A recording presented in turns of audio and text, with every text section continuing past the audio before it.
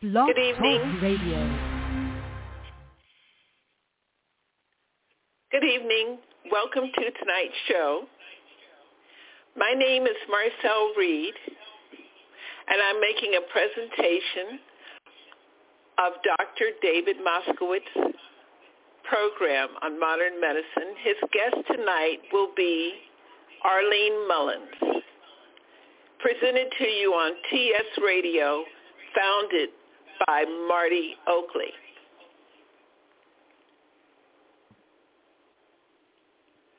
Good evening. Good evening, Marcel. Good evening. Thank you so much for hosting these shows, and thank you so much for having our special guest tonight, Arlene Mullins, the founder of the Dialysis Foundation. I will get off the line now, and please let me know if you need anything from me. So tonight's show is about cracks appearing in the dialysis industry. Last week on Tuesday night, Novo Nordisk issued a press release saying that their Ozempic trial for diabetic kidney disease, which had begun a couple of years ago, was being stopped a year early because of unexpectedly good results. The next day, the dialysis industry, especially the big three, Fresenius, DaVita, and Baxter, lost $5 billion in market capitalization. And the hemorrhaging continued for the next few days with unusually heavy trading, stabilized at about 15 to 20% below what it was on Wednesday of last week, the 11th of October. But their share prices have not climbed back yet. The question is, will the dialysis industry recover its former market cap, or will it continue to hemorrhage as further disclosures are made, specifically that quinapril, unlike Ozempic, Farxiga, and Jardiance, can actually prevent dialysis 90% of the time in diabetes and hypertension, and perhaps other causes of dialysis like focal segmental glomerulosclerosis, IgA nephropathy, fibrillary glomerulonephritis, and the like. And secondly, are there legal and criminal charges coming up for the dialysis industry? For that second question, I am very pleased tonight to have Arlene Mullins, the founder of Dialysis Advocates, and a tireless crusader for the rights of patients already on dialysis. Arlene, are you there? Dr. Moskowitz, you also were a victim of this industry. I call them a criminal organization, period. I'll give you a brief synopsis, and I won't go too deep because 25 years documents to prove what I'm saying will just confuse a lot of people. When I say a criminal organization, I was a worker in dialysis, and when the for-profits came in, and there was a price on each patient's head. At the time, it was $60,000 per person, per patient, that was given to the doctors, the nephrologists, in order to go into business with them because they were immune from the Stark law. This has gone too far. In this criminal organization, I happened to see a big difference when we were sold. The cheaper the care, the more profit they were making.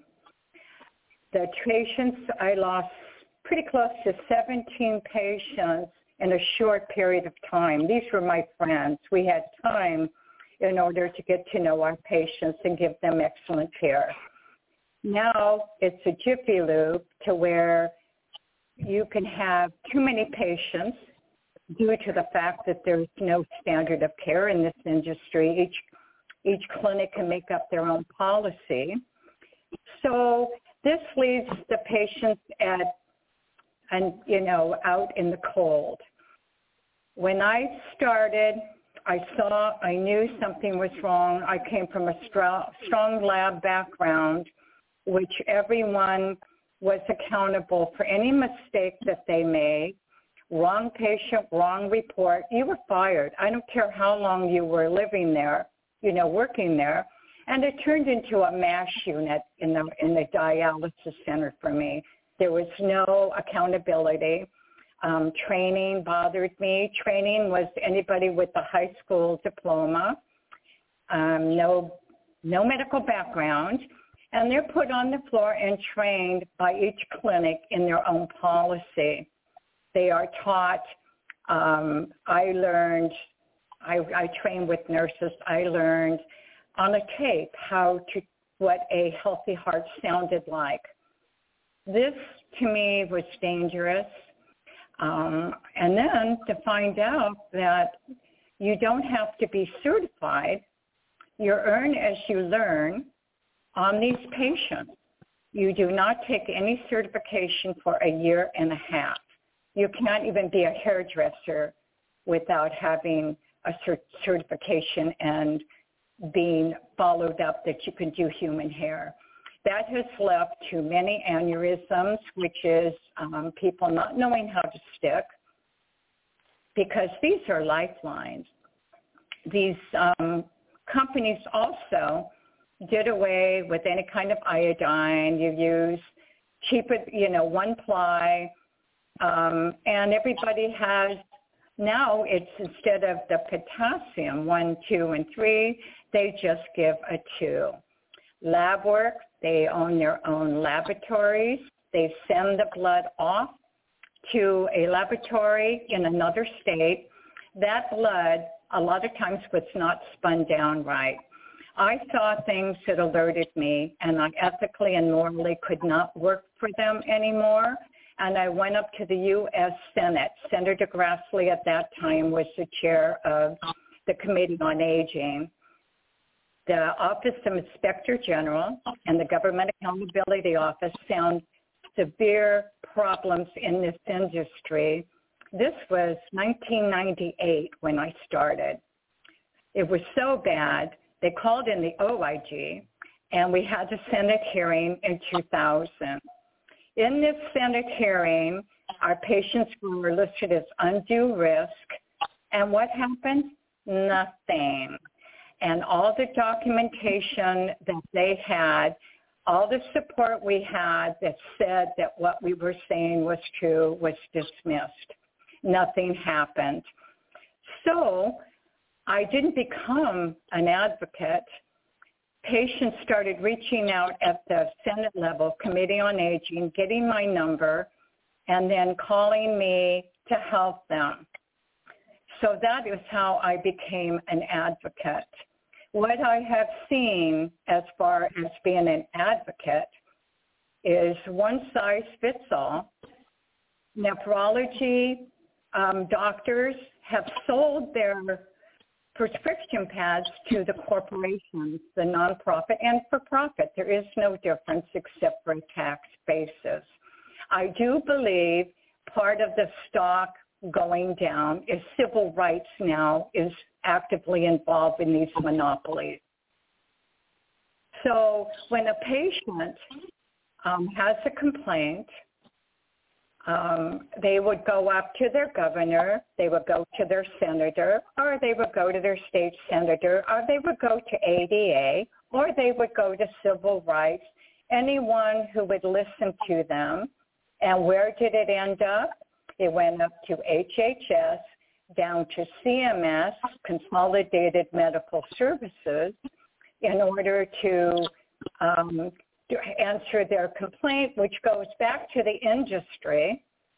And a patient could not get to civil rights or anything like that. It took 20 years before I got to civil rights.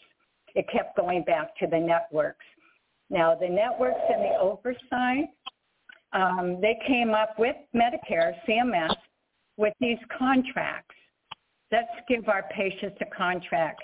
Guess who created these contracts? Medicare, CMS, and the industry.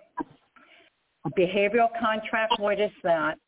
We also have documentation that these patients have been charted in their charts false write-ups in order to get rid of them. And when I say get rid of them, they start with the behavioral contract. Even though it's nothing on there is true, if you want to live, you sign it. Then the next step is the termination letter. And this is the key. When you terminate a patient, they lose all their benefits. It is a death sentence. So they don't have to prove anything. The clinics don't have to prove anything. These companies don't have to prove anything. The fact that they say it, it's true, and it is automatically signed off by the oversight networks and CMS without ever contacting the patient side of the story.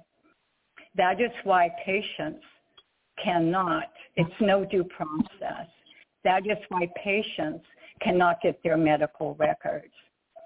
They also, I've had patients who have been told to go to a certain clinic that they're approved and this is their starting date. And they say, what is written in your, and they have the date, the time to go. Some people travel out of state. They get there on the date and the time and say, we can't take you. We can't take you what is written in their chart, their records. Now, they're supposed to, due to HIPAA and whatever, just send the prescription, the last few, and that's it, which they do. But they have a computer that tells all the dirt on the patient. So that's why there's blacklisting to where no patient can get in, and they have to find their own place. Plus, when you die, and I've had patients die.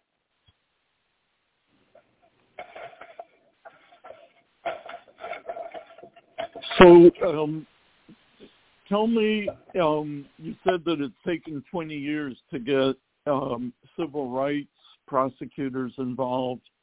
Right. Could you talk more about that? The civil rights, I had a patient who was a paralegal that knew how to break in, and she checked everything, and they knew that this was unusual because you couldn't have, instead of sending it directly to the network, they called her. And that is when, and the documents we sent to support her, civil rights did an investigation for a couple years with this patient one. But they also realized that the nephrology groups, clinics, companies, and the doctors are in cahoots, and these patients suffer because the untrained workers, civil rights is involved in this now.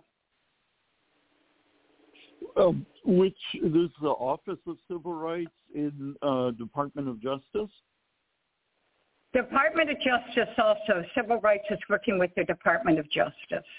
I think they've made a move already, but the sad part is with them, I've been reading where they're wanting to do bankruptcy, which, you know, they would not have the money to pay off some of the horrible things that happens to these patients. But they also have Title VI and Title VII of the Office of Civil Rights, OCR.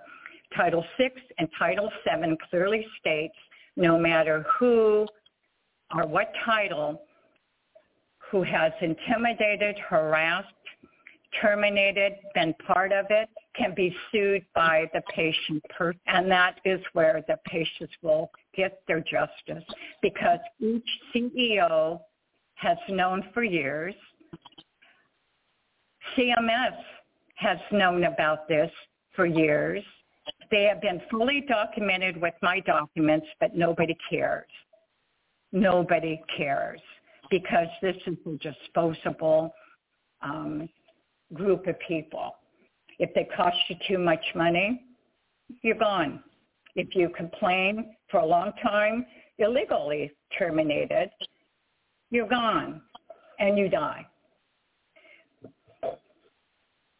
So you're absolutely right. This is these are the poorest people in the country. They're at least threefold more people of color than whites.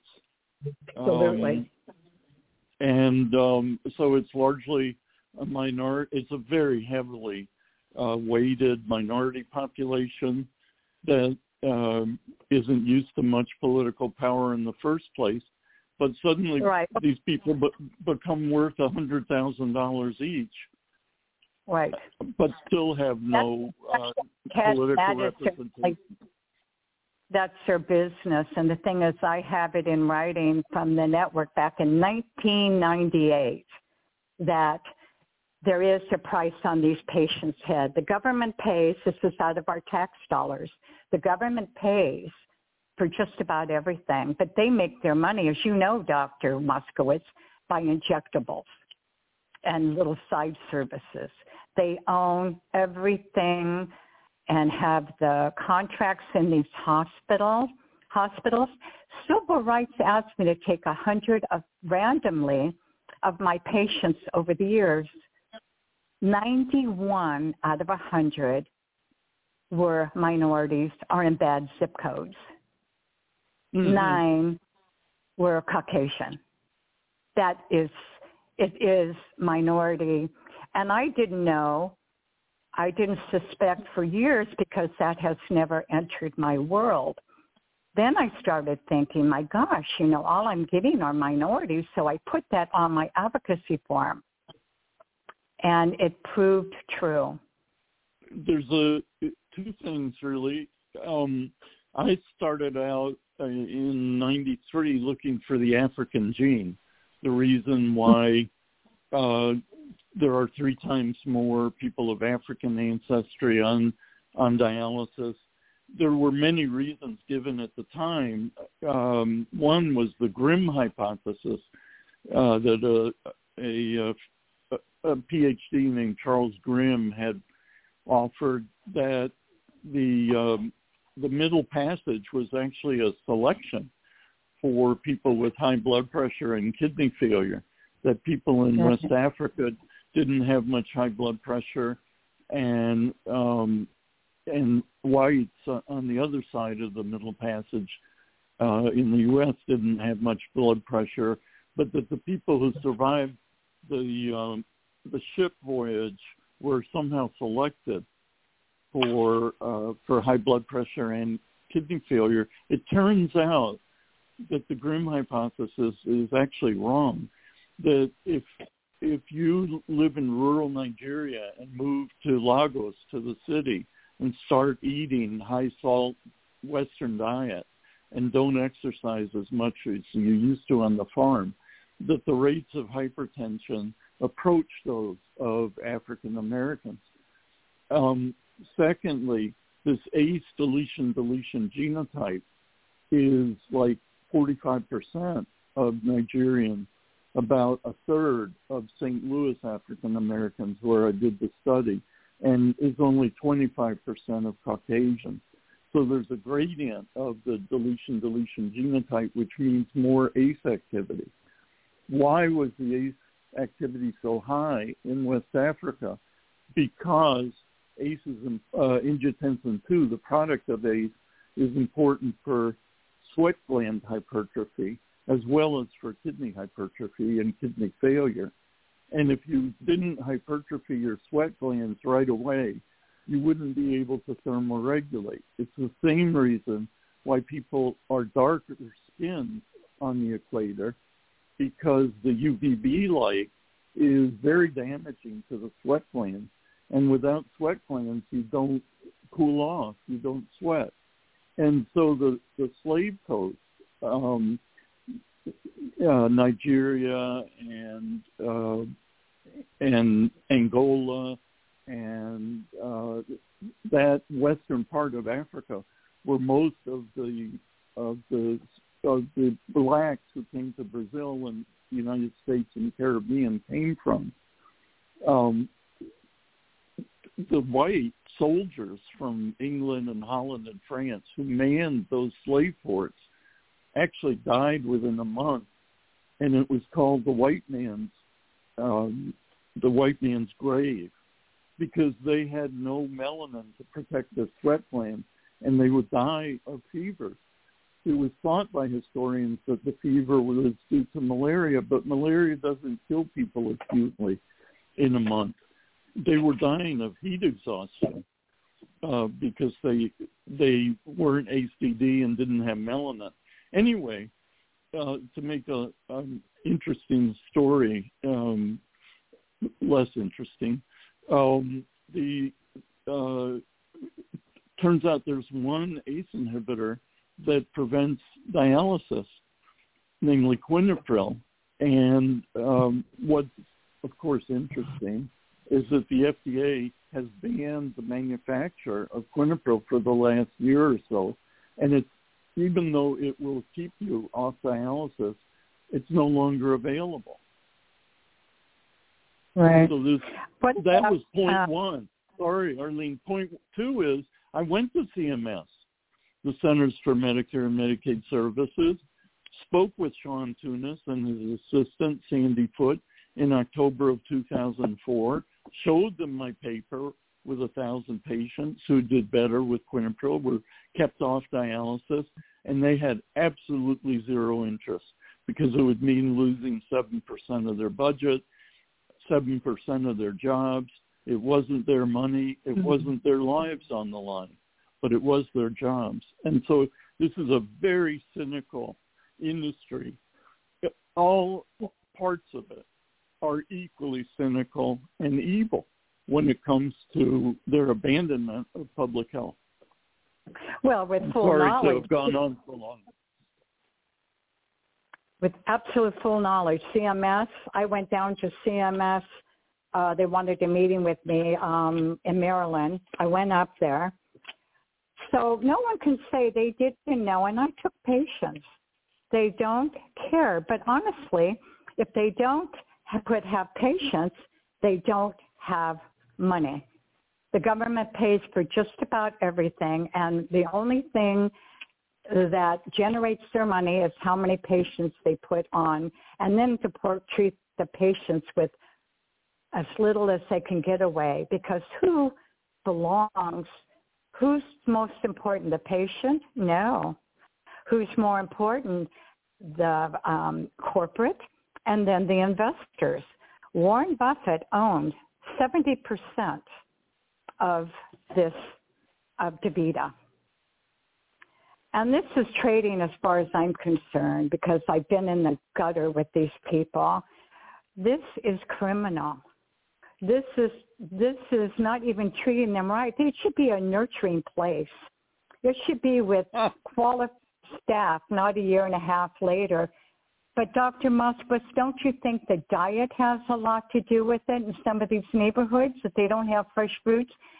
Marcel told me long years ago that your health care is according to your zip code. Well, that's true. There's a stroke belt in the U.S. that's in the South, and basically it's the old Confederacy, and it's the area of the country with the highest black population, the highest rates of poverty.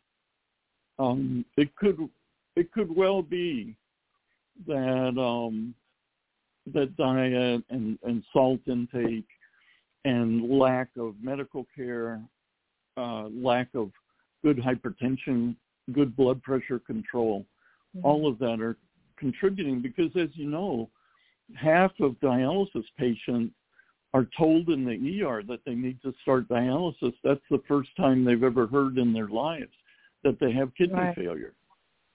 Doctors are notoriously bad about following kidney function. I actually just got fired from a job because I told every patient what stage of chronic kidney disease they were in, and the patients hadn't been told for 25 years that they even had a kidney stage to worry about. And it upset the patients so much that the corporate office let me go because I was getting a tsunami of complaints. Rather than being an educator for my patients, I was considered a troublemaker to disturb them. You were taking away their money. Well, and you know, this ecosystem where primary care doctors funnel patients to nephrologists who then see them as a loss leader until they finally go on dialysis and then start, earning $100,000 a year for the nephrologist for the 2 or 3 years that they happen to stay alive. It's a diagnosis worse than cancer. Oh, yeah. Yeah. And the thing is to be treated so poorly. I mean, these patients are afraid. A lot of these patients are afraid of clinics because, and it's like, well, they don't complain. You could sit there and know and have patients, I've had them, to where the worst atrocities have happened to them. Yet if anybody comes in and asks them, everything's okay because they know. Pardon? I was gonna say it's a bit like being in the concentration camp in Nazi Germany or Nazi Poland. Anything you say will get you. They have complete control over your life and death. All they have to do is stick you funny the next time, have you bleed out, make the attachment of your tubing a little too loose, and you bleed out all over the floor. It's very simple to kill somebody in dialysis. Fine, too. There was a dialysis nurse in Texas who, accidentally or not, put bleach in the lines and killed 2 or 3 patients and was convicted for it. It is a horrible condition to be in. The thing Arlene is, and Dr. We have a caller on the line. They'd like to ask a question. I hope that you'll be able to answer it for them. Please hold. 858. Oh, no, I was just listening. Hi. Hi. Do you have a comment or question? Oh, no, I was just listening. Sorry. I was just listening to the show. Okay, absolutely. Hold on. Let me jump in then, because Arlene talked about corporate. I went to the Fresenius annual meeting in Orlando one year, and they had invited Kathleen Sebelius. Do you remember who she was? Oh, I know who she is, yes. She was the secretary of HHS. Right, she was secretary of HHS.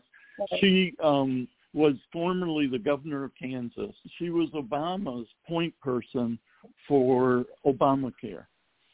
So she was paid some inordinate amount to give a lecture to the 10,000 people in this enormous auditorium in Orlando at the convention center. And she basically told the audience, at Medicare we spend a lot of our money, 7% of our budget, 1% of the entire nation's spending goes on dialysis, but we can't do anything about it. We expect you in the industry to get us out of this fix. So afterwards, I ran after her, and she was literally running away from me. She's about 5 feet tall. In all the pictures, they take a picture of her with the camera looking up, so she looked like she was normal height. But she's a tiny little lady.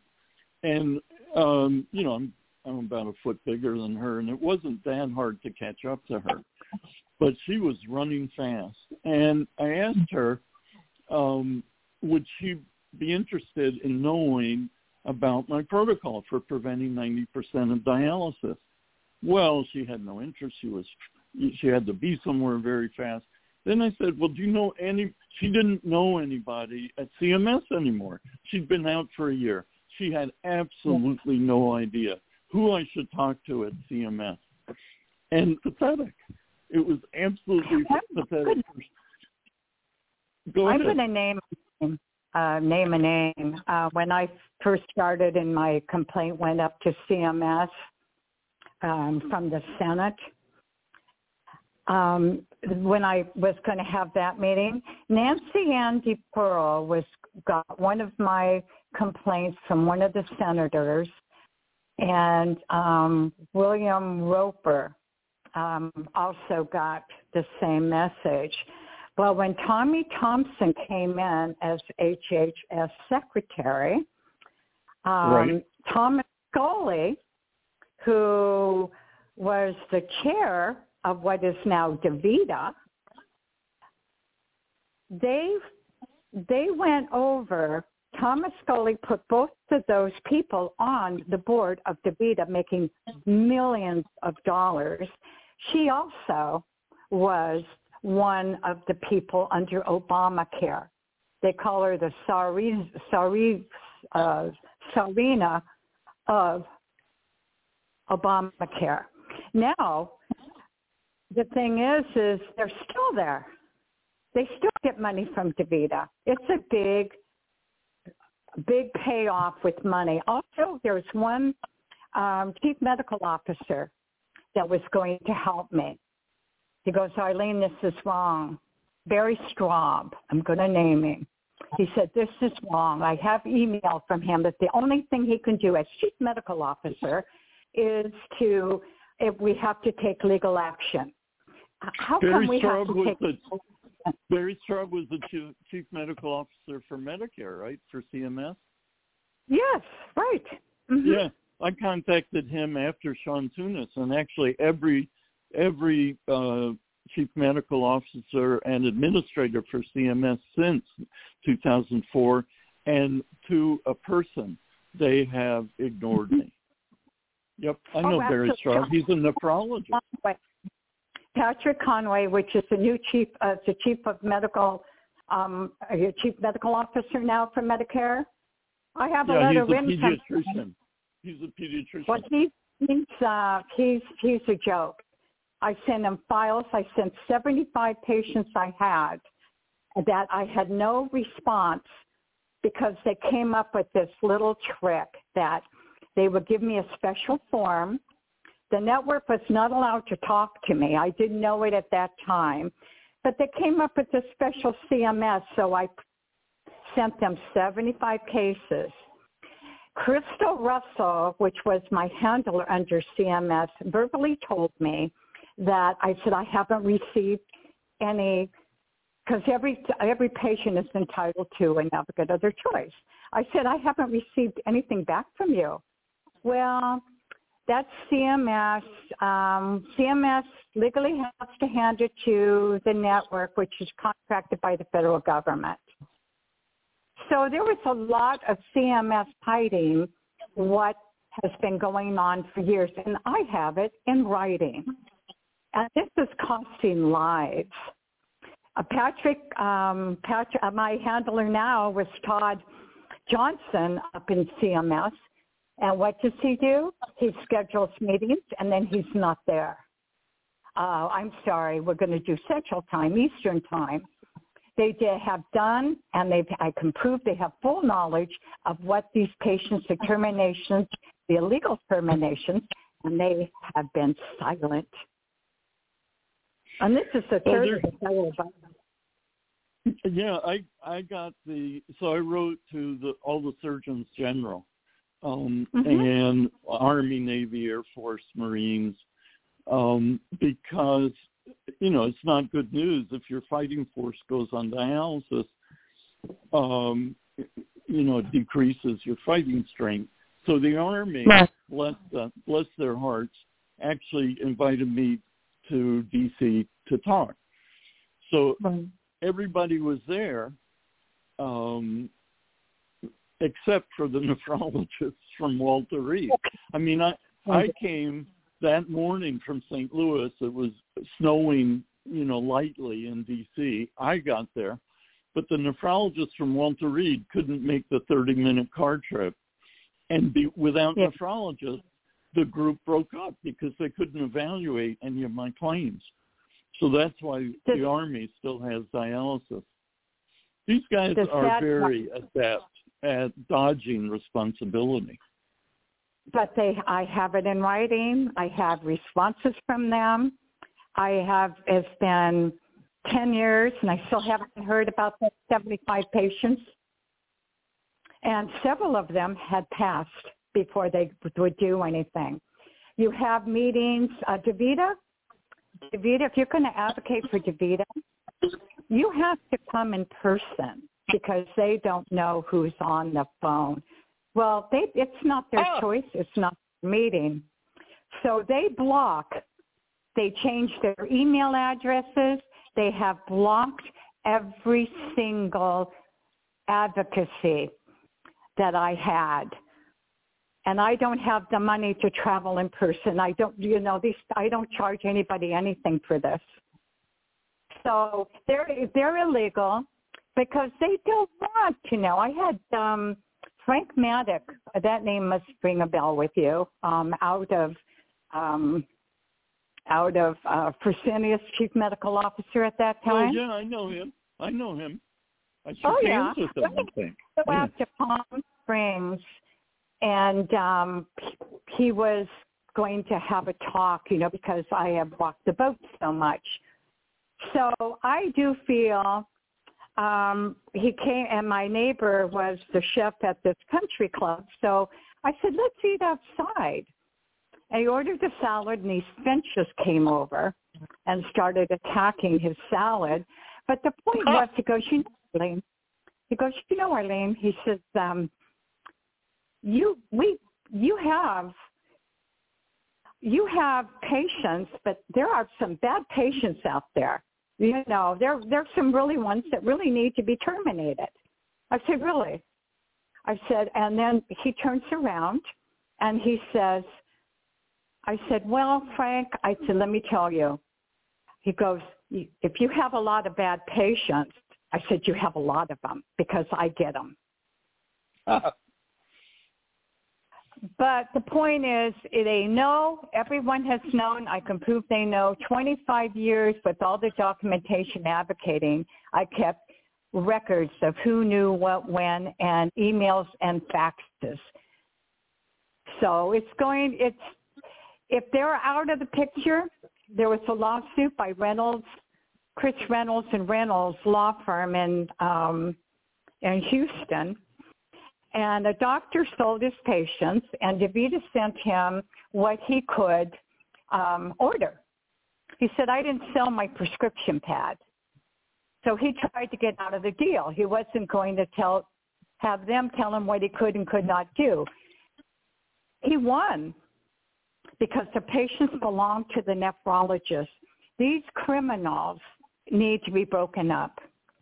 The patients belong to the nephrologist. Not one size fits all. This is a death sentence, and as you know, Dr. Moskowitz, we're the third highest mortality rate in the industrialized world, and we pay the most money.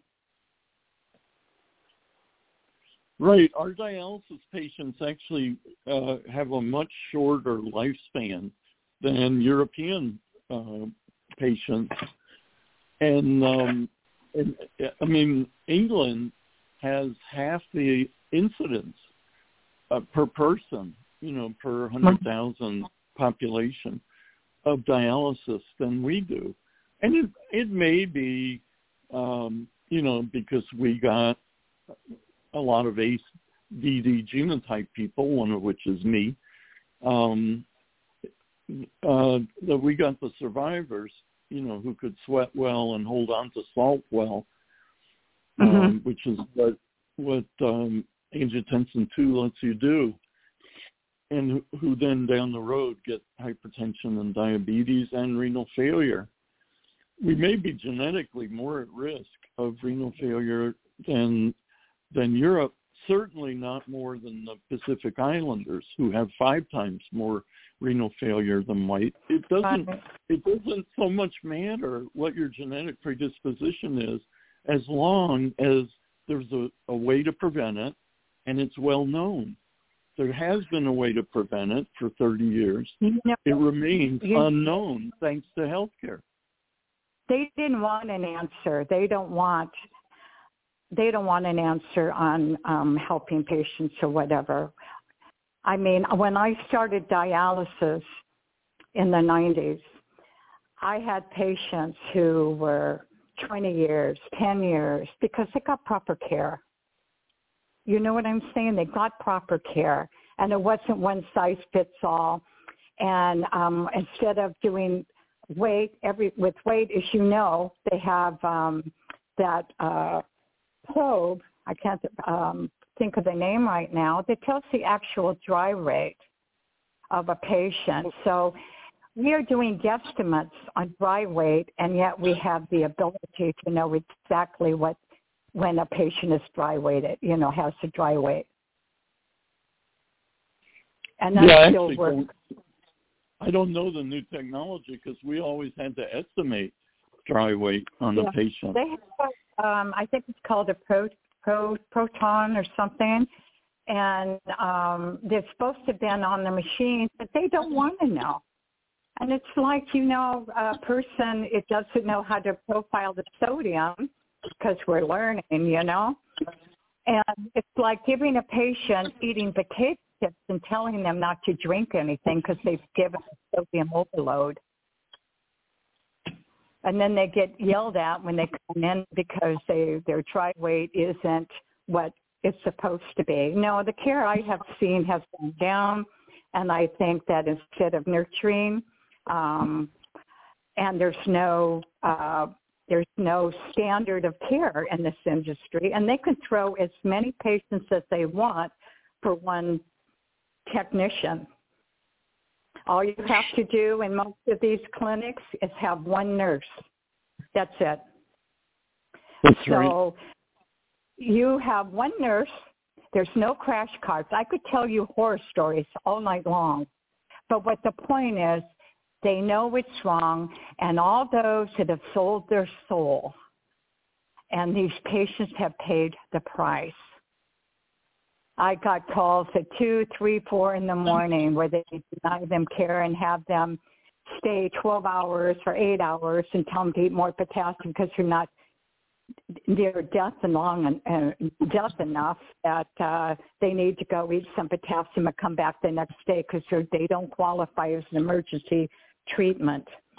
Now they're doing, I don't know if you've heard, they're doing second chances.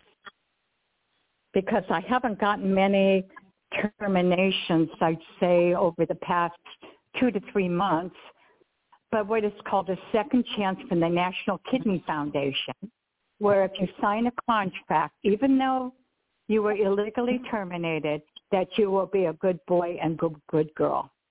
You can live. But what happens when the spotlight is off of them? It'll be back to normal. Well, I'm not a real fan of the National Kidney Foundation. Since they refuse. No, all the nonprofits are just as bad as the for-profits and government. The nonprofits will cease to exist when kidney failure is solved, which it was 30 years ago.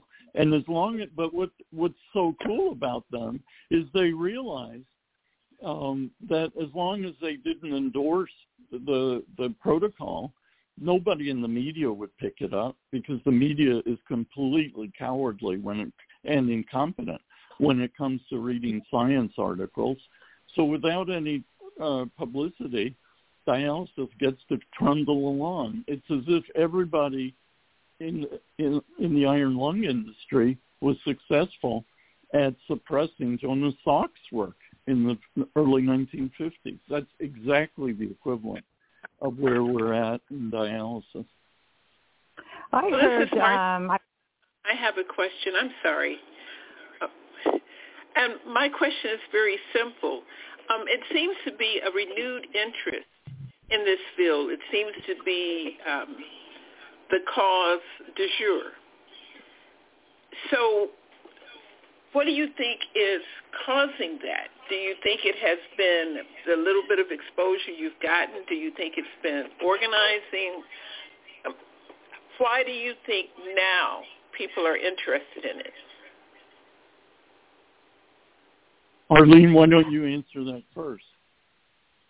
People are interested in it now is the fact that when I first started doing dialysis as an advocate, it's just something that nobody, I think we were one of the few original websites. I think that education, but also they get a lot of false. It's like right now, the industry knows, and I swear civil rights is right on this, is the fact that now all of a sudden these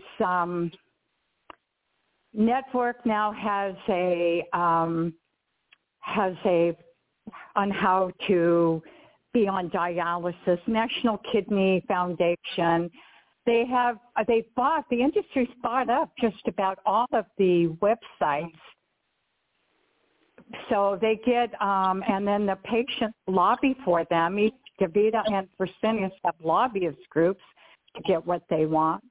But the point is, a patient wants to feel like they're special, but they're also getting used. Hard to tell a patient no, but no, I think it's more people are coming aboard. I think the industry is really busy with public relation firms. My take on why dialysis might be getting more attention than usual is, I'm afraid, is entirely cynical. It's not due to public health, in my opinion. No. It's not due to civil rights abuses, because nobody cares about poor people or people of color or sick people. There just is no sympathy in the United States. There hasn't been any since the 1960s, I'd have to say. But what really gets people upset is when their stock portfolios tank. And I really think the only negative attention that dialysis has gotten has been in the past week when it lost $10 billion in market cap and hasn't been able to regain it. And that's only because another powerful corporation, Novo Nordisk, dared to challenge them with its super expensive medication, Ozempic. And it's like the dinosaurs, the corporations are fighting it out between them. And we poor citizens, tiny mammalian rodents who had to watch the dinosaurs battle it out until the comet finally came to the Yucatan and plunged us all into nuclear winter, and we were able to emerge without these powerful, rapacious raptors, chewing us up for lunch. I don't know when we're going to come back and be a political force like the people were in the 60s. But to me, it's only because one company, Novo Nordisk, dared to take on the big three, Baxter, DaVita, and Fresenius. I still think individual people and the tragedies of their lives, the 20 million at least kidney patients who've died since I've had my protocol up and running, the 130,000 Americans who every year go on dialysis, the 350 Americans who died today on dialysis and will continue to die. I don't see the dialysis industry changing unless injustice becomes much more widely known. Well, I have two questions about that. I'm sorry, Arlene. One question is about organizing these numbers, raw numbers, though I've been, Arlene, you've been at the summit now for 8 years, and we have always tried to support this, and Dr. Moskowitz has, been frequently a guest at the summit. But I think that these numbers are lost. You know, I think the numbers are lost. I think if people knew that 350 people a day were dying from dialysis, principally in certain zip codes, death by zip, I think there might be more interest. But I think that the numbers are not sinking in, nor the fact that if you're in Europe, you live X amount of years on dialysis, and in America, I believe the number's 2 to 5 years. I don't think, is that the correct number, 2 to 5 years? 2 to 3, I think you exaggerate. Yeah. I was trying to leave some room, a little more hope. Because there's no hope. Yeah, one of a frequent guest on another podcast that we host here on TS Radio, founded by Marty Oakley. He was on the interview on the 12th. He was on dialysis, a brave, fierce man who was an advocate for black farmers. And his name was Eddie Glaude, and Eddie Slaughter, I'm sorry. And, you know, he was on dialysis, and he just, passed like that. Oh, no. Yes. So, I come to you to hear about these stories in the abstract. But when you live in a world and it impacts you at this level, it's very difficult to stay, for this to continually be an abstract story. We're going to be doing a memorial. The 4th. Can I say one thing, Sal? Yes. If it hadn't have been for you, when I went to the summit, the whistleblower summit, because as a whistleblower you feel kind of, and like Dr. Moskowitz, you kind of feel like you're all alone. There's something wrong with you because nobody else sees it. I went to that whistleblower summit, and I felt I was home. I found nurturing. I found that other people were going through the same thing that I was going through, and it wasn't abnormal. Marty Oakley did some shows. I think they're still on there with actual patients. So I felt you guys, and Chili Most, which is, I would got nowhere. I'd still be circling the brain if it hadn't been for you three. And I want to thank you, because it provided a platform to where the patients could speak out on these shows, and it got out. It really did. It got out. And it got to be where the industry would at least listen, do as they please, but at least listen. But I think it's reached almost to a tipping point if we continue. Well, I hope so. I want to standard of care in this industry. I want to thank you and Dr. Moskowitz, because as I told him, there is an organization of whistleblowers who are doctors.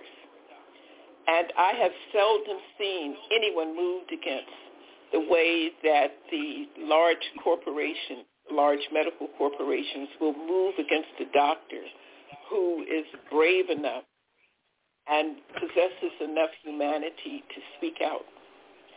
And I've told Dr. Moskowitz about him. It's called the Semmelweis Society, and this is a group of doctors who had the unmitigated gall to tell the truth and to think of the patient first. And they've become whipping posts. It seems like anyone actually stands up for the dispossessed really all suffer the same fate. They try and destroy you. I think it's my hardest thing. That if you were unhinged or unstable or whatever, you're a crazy woman. I think that's part of what we all go through. And Dr. Moskowitz, no matter nurses lose their license, they go after them. This is an evil, criminal organization, these for-profit. And DCI, which is nonprofit, has, I've had quite a few terminations from them too. It's like they all have the same rule book. Yeah, I call it medical slavery, and I'm an abolitionist. Yes. Yeah. That is absolutely. Well, I'd like to invite you all back because we will be doing a program with the black farmers, and we will honor many of the black farmers because people in rural communities do not have access to good health care, and often they certainly don't have access to specialized health care like this. That will be on the 26th, and Dr. Moskowitz will be having a special program, and that will be on Thursday, November 2nd. And Arlene is always welcome. I want to thank you so much for the work that you have done, for the lives you have saved, and for the lives you are trying to save. I hope that you can have this on your website, Dr. Moskowitz, and Arlene, perhaps you can put this on your website so that your people can listen to it.